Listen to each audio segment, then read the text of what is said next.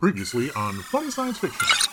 A scene where we fall in the water and we're coughing and sputtering water, and Marcia comes on, the director. She goes, "That was too phlegmy. Let's go again." And I'm like, "They're gonna fire me because I have phlegm." Hi, this is Hiro Kanagawa, and you're listening to Funny Science Fiction Podcast. The podcast that helps fake astronauts in the Tesla headed to Mars get all their new comedy material, for better or for worse. Our guest today is a longtime actor and voice actor with many credits on his IMDb resume that caught my attention and will no doubt catch your attention as well. You have seen or heard him in shows like the animated Fantastic Four series as Reed Richards, aka Mr. Fantastic. You may have seen him on Smallville, Heroes Reborn, Altered Carbon, and of course, most recently on Star Trek Discovery. With a resume with credits like this, it's easy to say that we're both excited and proud to welcome Hiro Kanagawa to the Funny Science Fiction Podcast. Welcome to the show, Hiro. Thanks so much. Thanks for having me. It's a great opportunity to reach your fans and followers. So, yeah, I'm glad to be here. Well, thank you. Thank you. All right. So before we get into anything that's role specific or anything along that, one of the things that's become customary on our show, because we are a nerd show and Nick and I are self-proclaimed nerds. We wear that badge proudly. We'd like to get into the origin story of the person sitting across the virtual table with us. So, Hiro, in your case, what were the influences on you as a younger man that encouraged you to reach out for a career in the performing arts? That is an interesting question. My parents certainly were not very thrilled with me taking up the first thing that I took up was music. I played in a bunch of rock bands in high school. Nice. I played a lot of guitar, and my father especially was not very pleased about that. So really, I think it was for me of the rather traumatic experience of having grown up in North America and then moving to Japan when I was 14. 14 is a pretty angsty age anyway, but the culture shock and the isolation of being, moved away from my friends and everything, that I think brought out a kind of introspection in me, which pushed me towards the arts. Okay. So, and now I need to know, what rock were you listening to? What kind of rock and roll music were you guys playing? Well, we were writing our own original tunes. The band's name was Gale Force. Great. Nice. Rock, great high school kids' idea of what a great name would be for a rock band. Would have been a great opener for Pink Floyd. Tokyo has a really great music scene. You get music from all over the world. So obviously Elvis Costello and the British New Wave were big when I was a kid. But I was a big Springsteen fan, still am. Nice. So that's what I was listening to back in the day. All right. And I also have to know too, since your dad wasn't all that pleased with you, A, getting into music, and B, getting into acting following that. What was your dad's hopes? Where did he hope that his son was going to end up? Oh, a PhD in something. PhD in something. Dr. Hiro on something. Is he okay with that? You play a lot of doctors now? Does that? Well, now that I'm somewhat of a success, they're very proud. Now they brag, whenever I'm on TV. Sure. He's shooting off emails to all of his colleagues and friends. Hey, my son's, doing this, my son's doing that, and so on. So. All right. Nice. So what would be some advice that you would want to give someone who is getting into the performing arts? Well, if it's your dream and if it's your love and that's the thing that's really driving you in life, you really have to pursue that regardless of whatever family pressures you may have, especially now, speaking as someone from an Asian culture. A lot of old world cultures, obviously there's traditional values, and the parents want their kids to become doctors or engineers or what have you, so-called respectable professions. And that was certainly the case with me. But if I'm any example, you have to pursue your own dreams. You can't live for your parents. Sure. You just can't. And so you just have to pursue your own dream. I mean, I would say my father is an example of someone who lived for his father. My dad has two brothers, and his dad kind of decided for all three sons what they should do with their lives. And even though my dad is very successful and has reached the pinnacle of success in his profession, it wasn't his chosen profession. It wasn't what he wanted to do with his life. So I think to this day there's a lot of regret, right? And I don't think anyone wants that actually for their children in the end. So you have to follow your dreams. Okay. Yeah. Avoid the like you said, avoid the regret of the dream lost. So, okay. No regrets for my youth. That's the title of Kurosawa's first movie. No regrets for my youth. Yeah. Nice. Okay. So I didn't have this in my list of questions, but I was thinking about this as you were answering the last thing. Hiro, one of the things I noticed in another interview with you is that, there was the discussion of culture and making sure that culture is adequately and appropriately represented in modern media. So how do you help with that in the roles that you pick and the things that you do as an actor? Well, certainly on those occasions when I am asked to play a Japanese character, right, I try to bring my experience, my life experience as someone who was born in Japan, whose family still lives in Japan, someone who speaks the language and, has those roots. Very often, there have been cases, not so much anymore, but in the past there were cases where I was asked to speak Japanese lines, but they weren't actually translated by a legitimate Japanese speaking person, so it was nonsense. Or there have been occasions where even the name of the character was not a legitimate Japanese name, or etc. There are many instances of this idea that all Asian cultures are the same, so that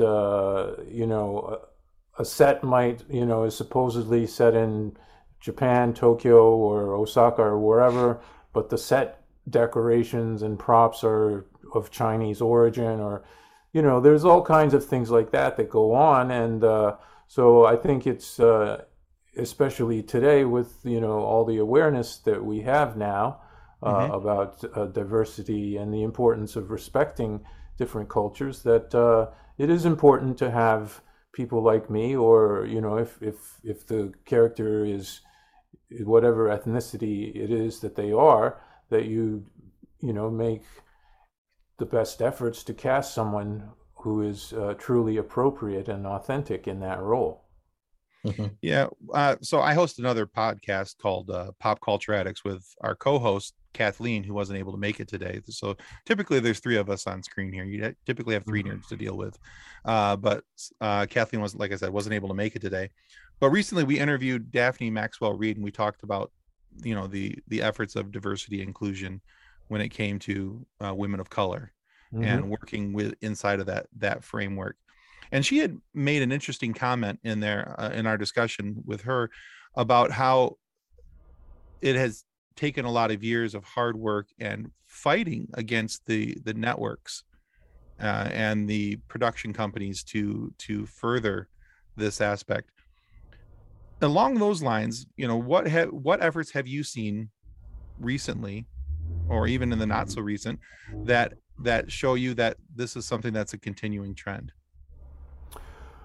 Well, just the fact that we're having this conversation is incredibly encouraging and heartening to me because the last time I did a round of a lot of interviews, just 3 or 4 years ago, none of the conversations were about diversity or representation in media.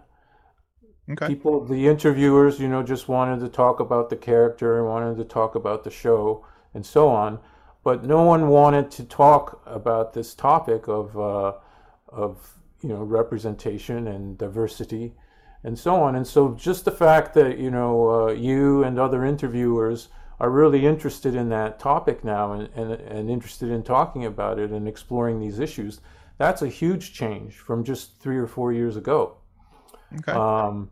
Now, in terms of the kinds of roles and the kinds of shows that are being made now, I think there was a huge leap forward about 5 years ago with Crazy Rich Asians, and season 1 of Kim's Convenience came out pretty much the same within a month or two of that. And I think that was a huge leap forward. Since then, I think we've seen just so many more projects that have predominantly Asian casts, or which are willing to feature Asian characters as the leads. Because prior to that, obviously, that was not the case.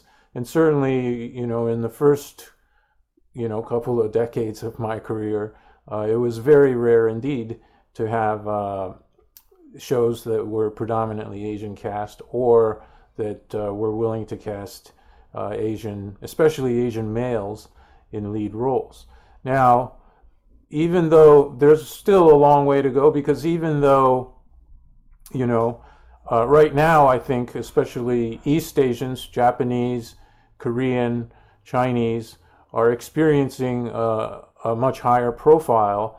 Obviously, our society, our entire world is kind of organized on a race hierarchy, and here in Canada, for instance, my success or the success of Asian people in media, that does not translate to greater opportunities for Indigenous people or people from other cultures such as Southeast Asian cultures or what have you. So there's still a long way to go, and hopefully, people like me can bring some awareness not only to our own ethnic groups and the challenges we face, but the challenges of those who are even more invisible.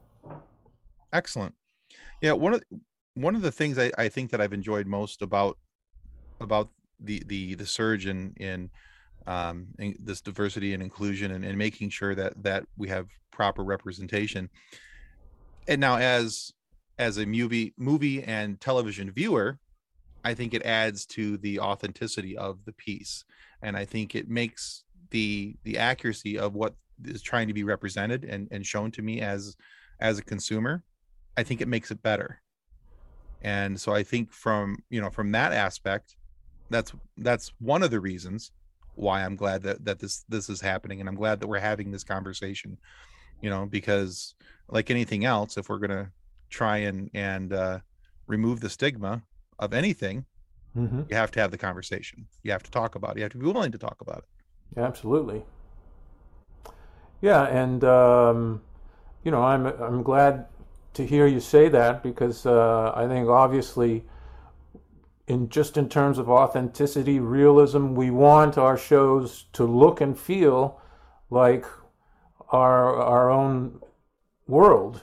Right. And if you live in North America, it's a diverse world. It's a multicultural environment for most of us. So I'm glad to hear you say that that this move forward, which I think it is a move forward.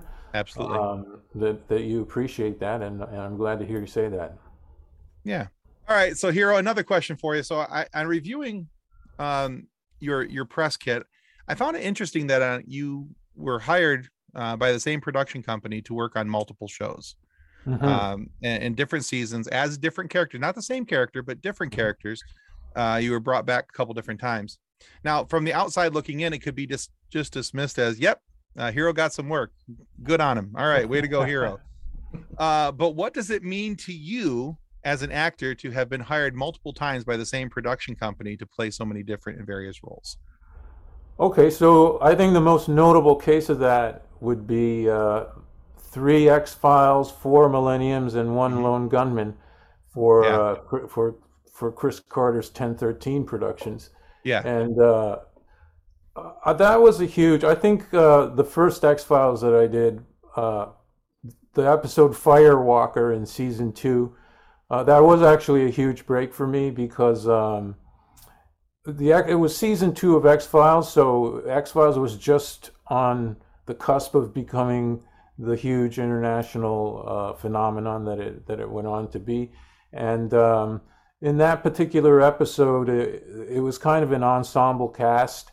There were 4 or 5 of us who were, the plot was that there were 4 or 5 of us who were geologists trapped in this volcano research facility in the Cascades. And so it was an ensemble situation. And it was kind of, as I recall, it was kind of a big boost of confidence for me that I could, hold my own in an ensemble situation with, 4 or 5 young actors up from LA who were also obviously on the verge of, bigger things in their careers. And that episode was directed by a guy named David Nutter. And aside from all of these shows that I did for Chris Carter, the thing that happened was that David kind of started to consider me like a go-to guy in Vancouver, so that whenever he came to Vancouver, he would find something for me to do in his shows, right? So nice. After that X-Files, I think he directed one of the Millenniums that I was in, and then he cast me in the pilot of Dark Angel with Jessica Alba. If you remember that show. Mm-hmm. And then Smallville, he cast me as Principal Quan in Smallville as well. And there were a couple of others. So, so that was definitely, Chris Carter casting me over and over again in his shows, and David Nutter casting me in a bunch of things. Those 2 guys really helped me build my resume and build my career in the early days, for sure. Excellent. So we all have that one thing that is really close and dear to our hearts. What was a role or a character that you really hold close to your heart that you are very proud of? Mm-hmm. I would say for sure Captain Tanaka in Altered Carbon. That was definitely a career highlight for me. I would say also around this time last year, I guest starred on The Good Doctor, and my character there, Paul Nakano, a guy who is, obviously characters are flawed in different ways, but Paul Nakano was not flawed in a villainous way. He just cared too much, Yeah. And I love that about him. And I think my most recent Star Trek Discovery character, Dr. Hirai, I really grew to appreciate him. Especially because at the outset he kind of lacked social skills and had a poor bedside manner, as they say. But he came to I think understand his role, and so I appreciated that about him. So those are a few examples of characters that are close to my heart, for sure. Excellent. Yeah, all good choices, I do believe. All right, so since you brought up Dr. Hirai, let's talk a little Trek. Mm-hmm. All right, so Star Trek has this massive, immersive, expansive. You could use all kinds of adjectives here to go along with when we talk about the universe of Star Trek. But it also has this impressive roster of actors who are now Star Trek alumni. who have done something in the Star Trek world, and they've gone on and done other things, and but their acting and their participation in the universe has paved way for other space exploration sci-fi shows to be taken seriously in this world. So from your viewpoint, from your vantage point, how important is a role like Dr. Hirai not only to you, but to sci-fi at large, but also what does it feel like to be part of the Star Trek alumni? Oh, it's a tremendous thrill, especially for someone like me who, the original Star Trek, I've seen every episode multiple times, because when I was a kid growing up in Guelph, Ontario and Sterling Heights, Michigan, you'd come home from school and there'd be 3 channels, and so the choices were Gilligan's Island and the Merv Griffin Show, and then Star Trek would invariably be on, right? So I think Star Trek has always been ahead of the curve in terms of addressing social issues and in terms of diversity and so on. And so I'm really thrilled to be a part of that legacy.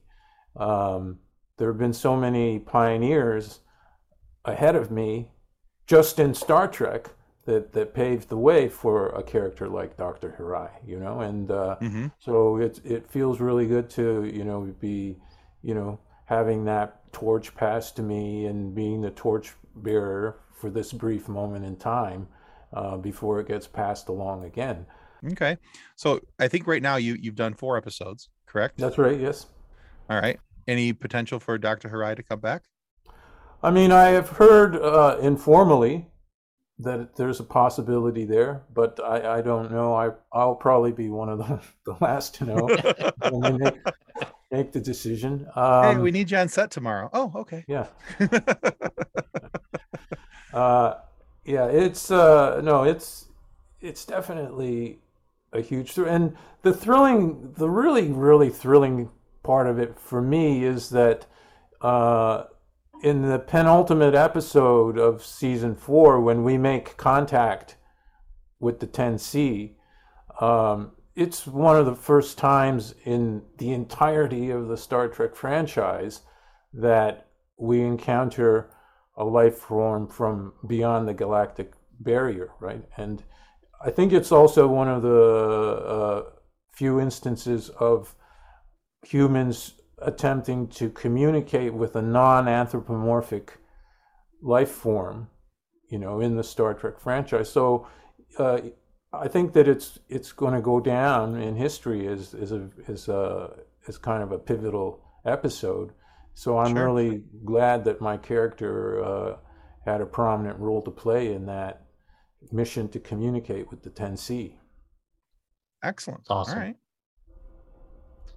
So we have a Facebook group, and it is, what are we setting at? Over 201? Just shy of 202,000 right now.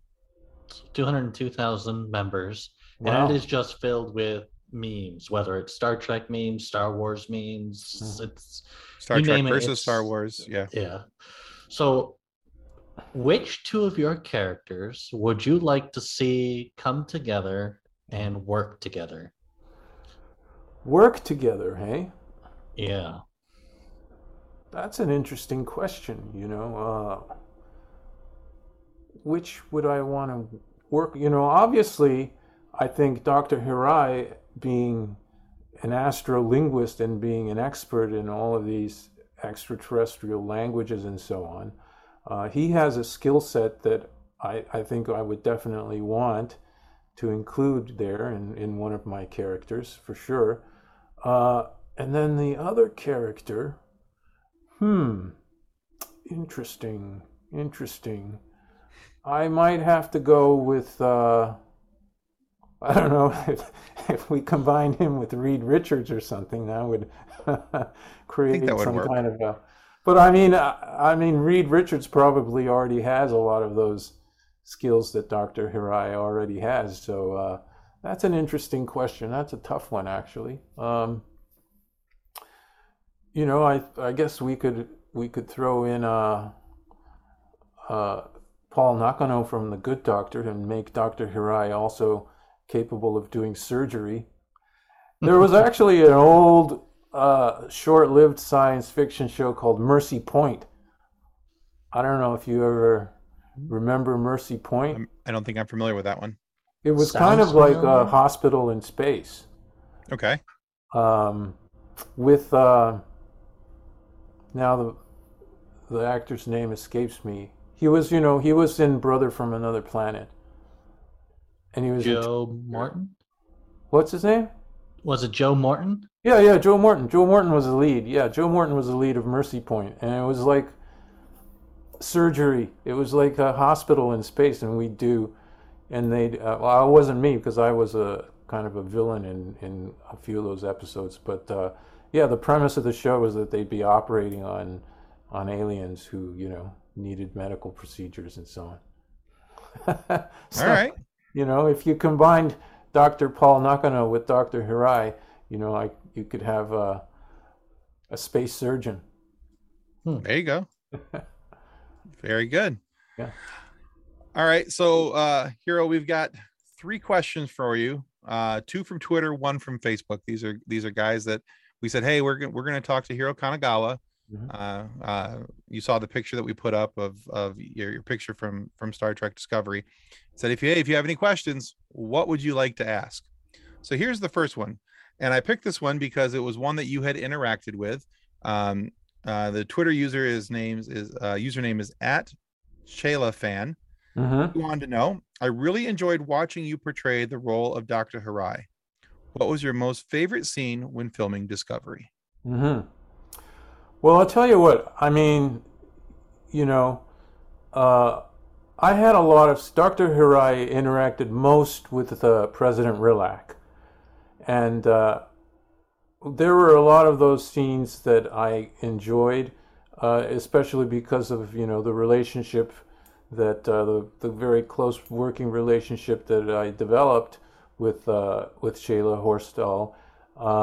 But my favorite moment was actually is not on screen, didn't make it.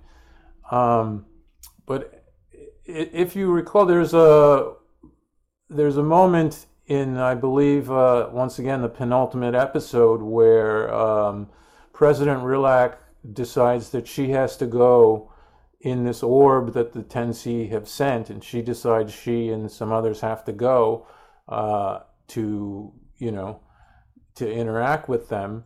And she turns to me, and I'm fully expecting that she's going to ask me to accompany her. But then she tells me that she wants me to stay, and it's a very disappointing moment for me. Right after that, there's a conversation between General Ndoye and Burnham, and kind of in the background, Rilak and Hirai are talking, and we had this interaction where we ad-libbed, and it was actually a great moment where I was able to tell her that I disagreed with her decision and that I should go in her place, and we had like this great improv interaction, and it was actually my favorite moment because it kind of completed for me the arc of our relationship, and Okay. You never get to see it in the show, but for me, the actor, it was a great moment, and I really appreciated having that with Shayla. There you go. I think some of the improv moments are probably some of the best moments I've seen in TV and movies. It's because the spontaneity, they arise organically, and yeah, when those things happen, it's gold usually. Yeah. Yeah. In Mhm. particular, when the 2 actors or whoever's involved really understand their character and what the trajectory of their character is and what's going on. So, yeah, that would have been fun to watch. So we had a question from our Facebook group by Larry Gonzalez. He wanted to know, whose idea was it for your character to snack all the time? especially when you're talking about take after take. That was scripted. You have to understand, like, especially in the age of COVID, but prop food that's lying around on set, there's blazing lights shining down. There's like 80 crew members all over. So if there's trays of food that are props, an actor can't unilaterally decide to start eating because there's no guarantee that it's safe to eat, especially if it's something perishable. If it's been sitting under blazing set lights for 4 or 5 hours, there's no guarantee that you can even eat that. So all of the snacks that Dr. Hirai ate, those were especially handled so that they would be safe to eat, and that's not available. I mean, the props people have to know in advance that someone's going to need food to eat, and they have to prepare that, especially to make sure it's safe and so on. So no, that was not my unilateral decision at all. But it's just snacking, so it was not for me at all an onerous situation. There was a situation a couple of years ago in a movie where there was a dinner scene, and we had apple pie for dessert. And at the time, even though I'm aware of how difficult it is to eat something take after take, I thought, well, I'll just take a small bite of apple pie and we'll be done. How many takes can it be, I mean, by 4 hours later, I probably had the equivalent of 2 or 3 slices of pie, because it's probably, I don't know how many dozens it takes, right? So Sure. yeah, that's why you don't see actors eating a lot. Even I mean, for a lot of viewers, it's a pet peeve when it's a dinner scene and none of the actors actually eat, or someone goes into a coffee shop to have coffee with someone else and neither one of them actually drinks any coffee, and then the scene's over and they leave. I know that it's a pet peeve for a lot of viewers, but it's very difficult for actors to be doing that take after take after take, for sure. Have you ever had a horrific food item and it just you were like, nope? No, I have not. No, they usually, whatever food it is you're supposed to be eating, the props people are very good about giving you alternatives. I'm not vegetarian, but a lot of people are, so people have that kind of issue, or, people don't want to have caffeine on set, especially if they got to be doing that for 4 hours. And so on, or people who are lactose intolerant. There's all kinds of things that you have to be careful about. I remember, though, that there was a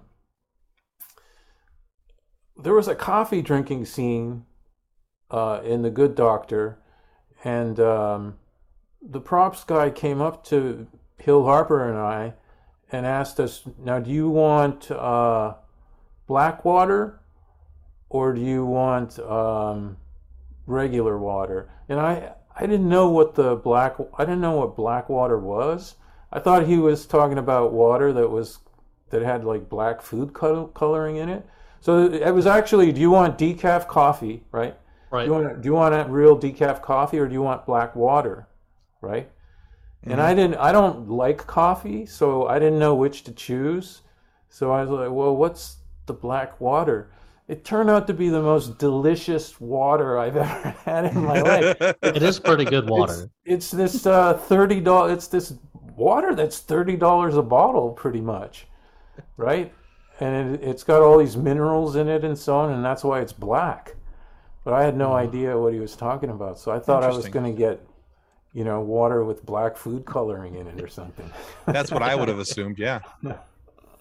So I would assume that that's also why, like in most coffee scenes, or if it's at a coffee shop, why the coffee has a lid on it, so you can't tell if they're actually drinking or not.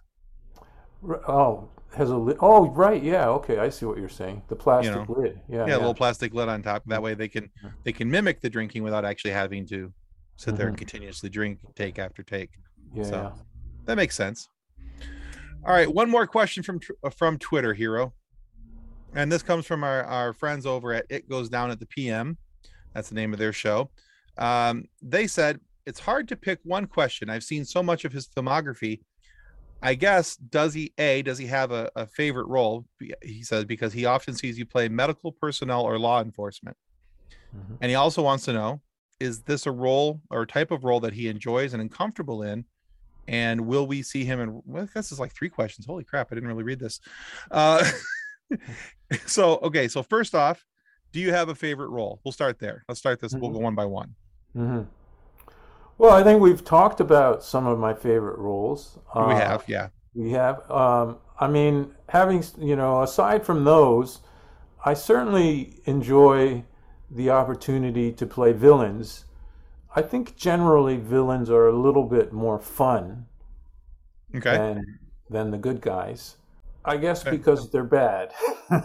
Right. They do bad things, and there's a little bit of fun involved in that because it's all make-believe, Exactly. Yeah. All right.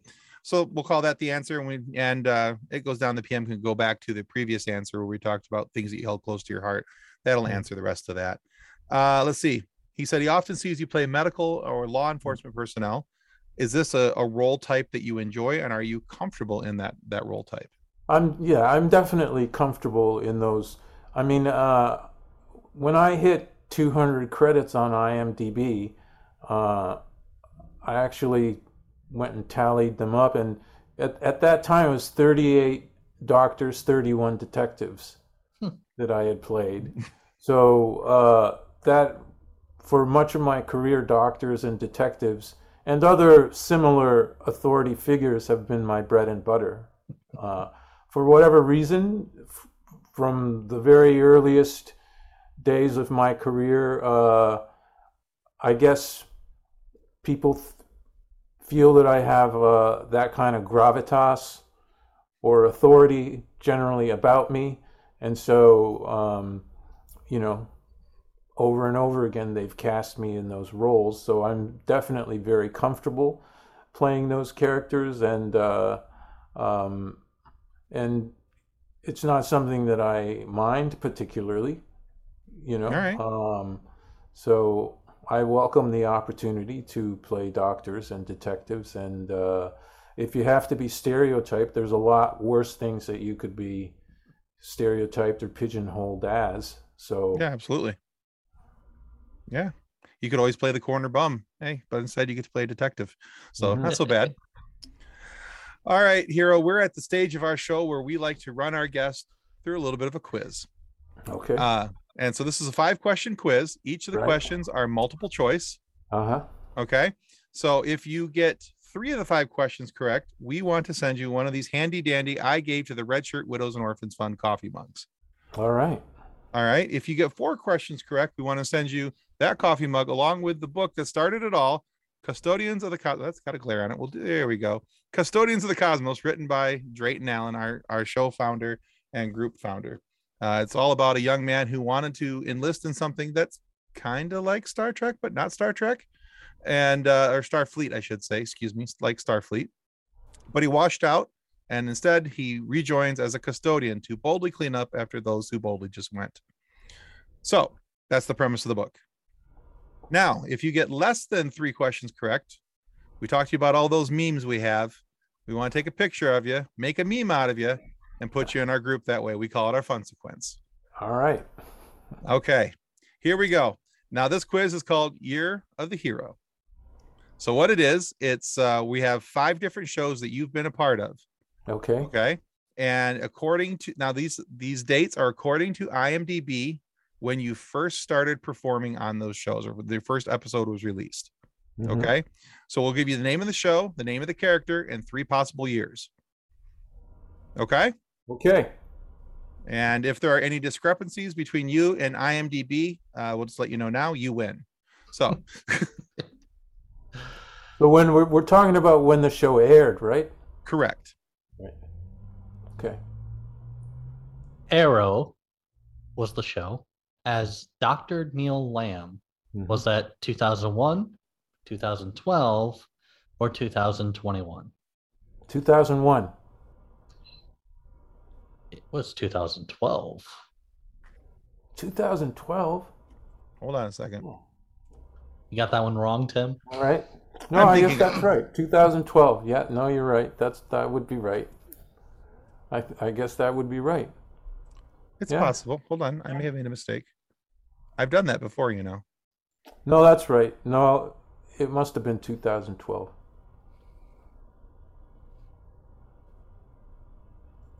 Yeah, according to IMDb, it's 2012. All right. So possibly wrong, but yeah. All right. So let's go to number 2. Heroes Reborn as Dr. Hachiro Otomo. Mm-hmm. Was it 2014, 2017, or 2015? Okay. I'm going to say 2015. Very good, sir. All right, 1-1. The X-Files as Peter Tanaka. Mhm. 1991, 1999, or 1994? That's got to be 1994. You're correct. Correct. 2-1. All right, so 2 correct, 1 incorrect. Question 4. Altered Carbon as Captain Tanaka. Was that 2015, 2018, or 2020? That would have to be 2018. Very good. And that, of course, is your third correct answer. Says that gets you a coffee mug. Woo! I just realized, how many people have you played named Tanaka? 8. 8? 8. Yep. There's a preschool cartoon animated series on Netflix right now called Zenko Go, and I play a kindly Japanese man on that show named Mr. Tanaka, and that is my 8th Tanaka. Are they all related in some way? No, none of them are related. Related in the sense that Hiro has performed them. It turns out that Tanaka is the most common Japanese American surname. Oh, okay. And it's also the 4th most common surname in Japan itself. So, Interesting. that interesting. has a lot Okay. to do with it. It's actually a very common name. And it's easy for English speakers to say. And it's easy, and it sounds good when you bark it out, in a TV show. So I think Gotcha. that's why a lot of writers use it. All right. Very good. One more question. DC's Legends of Tomorrow as Director Bennett. Mhm. Was it 2012, 2014, or 2017? 2017. You're correct. Very good. All right, we'll send you the book as well. Excellent. Well, Hiro, thank you so much for being on the show today. Where can our listeners go to find out more about you and what you're working on? Instagram and Twitter. My handle is my name, Hiro Kanagawa TV, on Instagram and Twitter. On Facebook, it's just Hiro Kanagawa. There I am. And there is a website, hirokanagawa.com. Although, unfortunately, I've been delinquent in updating it. So, there's not a whole lot of current information, but there's some biographical information there for sure. Okay. So, And people can always just do a simple Google search and find you on IMDb as well. Yes, absolutely. and we will make sure we put those in our show description so that listeners can check you out. All right. We want to remind everybody that subscribing is the single most important thing that you can do to ensure that our show continues to grow and we get more amazing guests like Hiro Kanagawa to stop by and have these great conversations with and funny moments for you to listen to. So please subscribe. It's going to help more than we can ever really say. There's a little button down there. You just got to push it that one time, just the one time. and you'll be able to continually get nifty little updates from us. Now, if for whatever reason you are not happy with the content of our show today, please feel free to lodge a complaint with the head of our complaint department. That, of course, is Reed Richards, aka Mr. Fantastic of the Fantastic Four. While reviewing your complaint, no doubt getting lost in the minutia, that means details, you can be sure that no single podcasting transgression is beyond his reach. Although sometimes his decisions do seem to be a little bit of a stretch, we assure you that if you can just try to be flexible enough to allow his brand of justice to be handed out, you'll be happy with the results. Really working those Strangely dad enough, puns. my nickname was Stretch for a brief time in like elementary school. Oh, no way. I was a first baseman. Oh, nice. Yes, you would have to have stretched out. Yeah. Yeah. Oh. Fantastic. Well, thanks again, Hiro. Oh, my pleasure. Thanks for having me. Been a lot of fun. All right, guys, that's going to conclude us for Funny Science Fiction. Thanks for stopping by. Goodbye. Bye. Our show is brought to you by our charity sponsor, the Red Shirt Widows and Orphans Fund, which supports the Wish Upon a Teen Foundation that helps out sick kids when they need it most. And just imagine the comfort you'll give Red Shirt crewman number 78. He'll know that when he puts on the red shirt and joins the Discovery crew on an away mission, that he didn't leave his family destitute and without hope, because the Red Shirt Widows and Orphans Fund has his back and what's left of his tricorder. And speaking of sponsors and show partners, check out this short video from our good friends over at Level Up Lightsabers.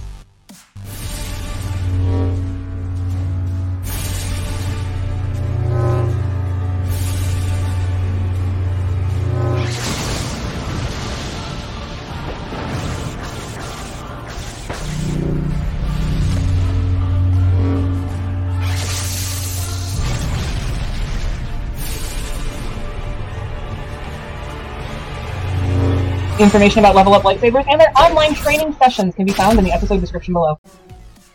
On behalf of the rest of the hosts of Funny Science Fiction, we'd like to thank you for listening to this episode. If you'd like to be a guest on one of our future episodes, please contact us by means of our Facebook group, Funny Science Fiction. You can find us on Twitter or Instagram using the handle @FunnySci-Fi, or you can go to DraytonAllen.com and click the Contact Me link at the bottom of the page. Thanks again. Hope you enjoyed the episode.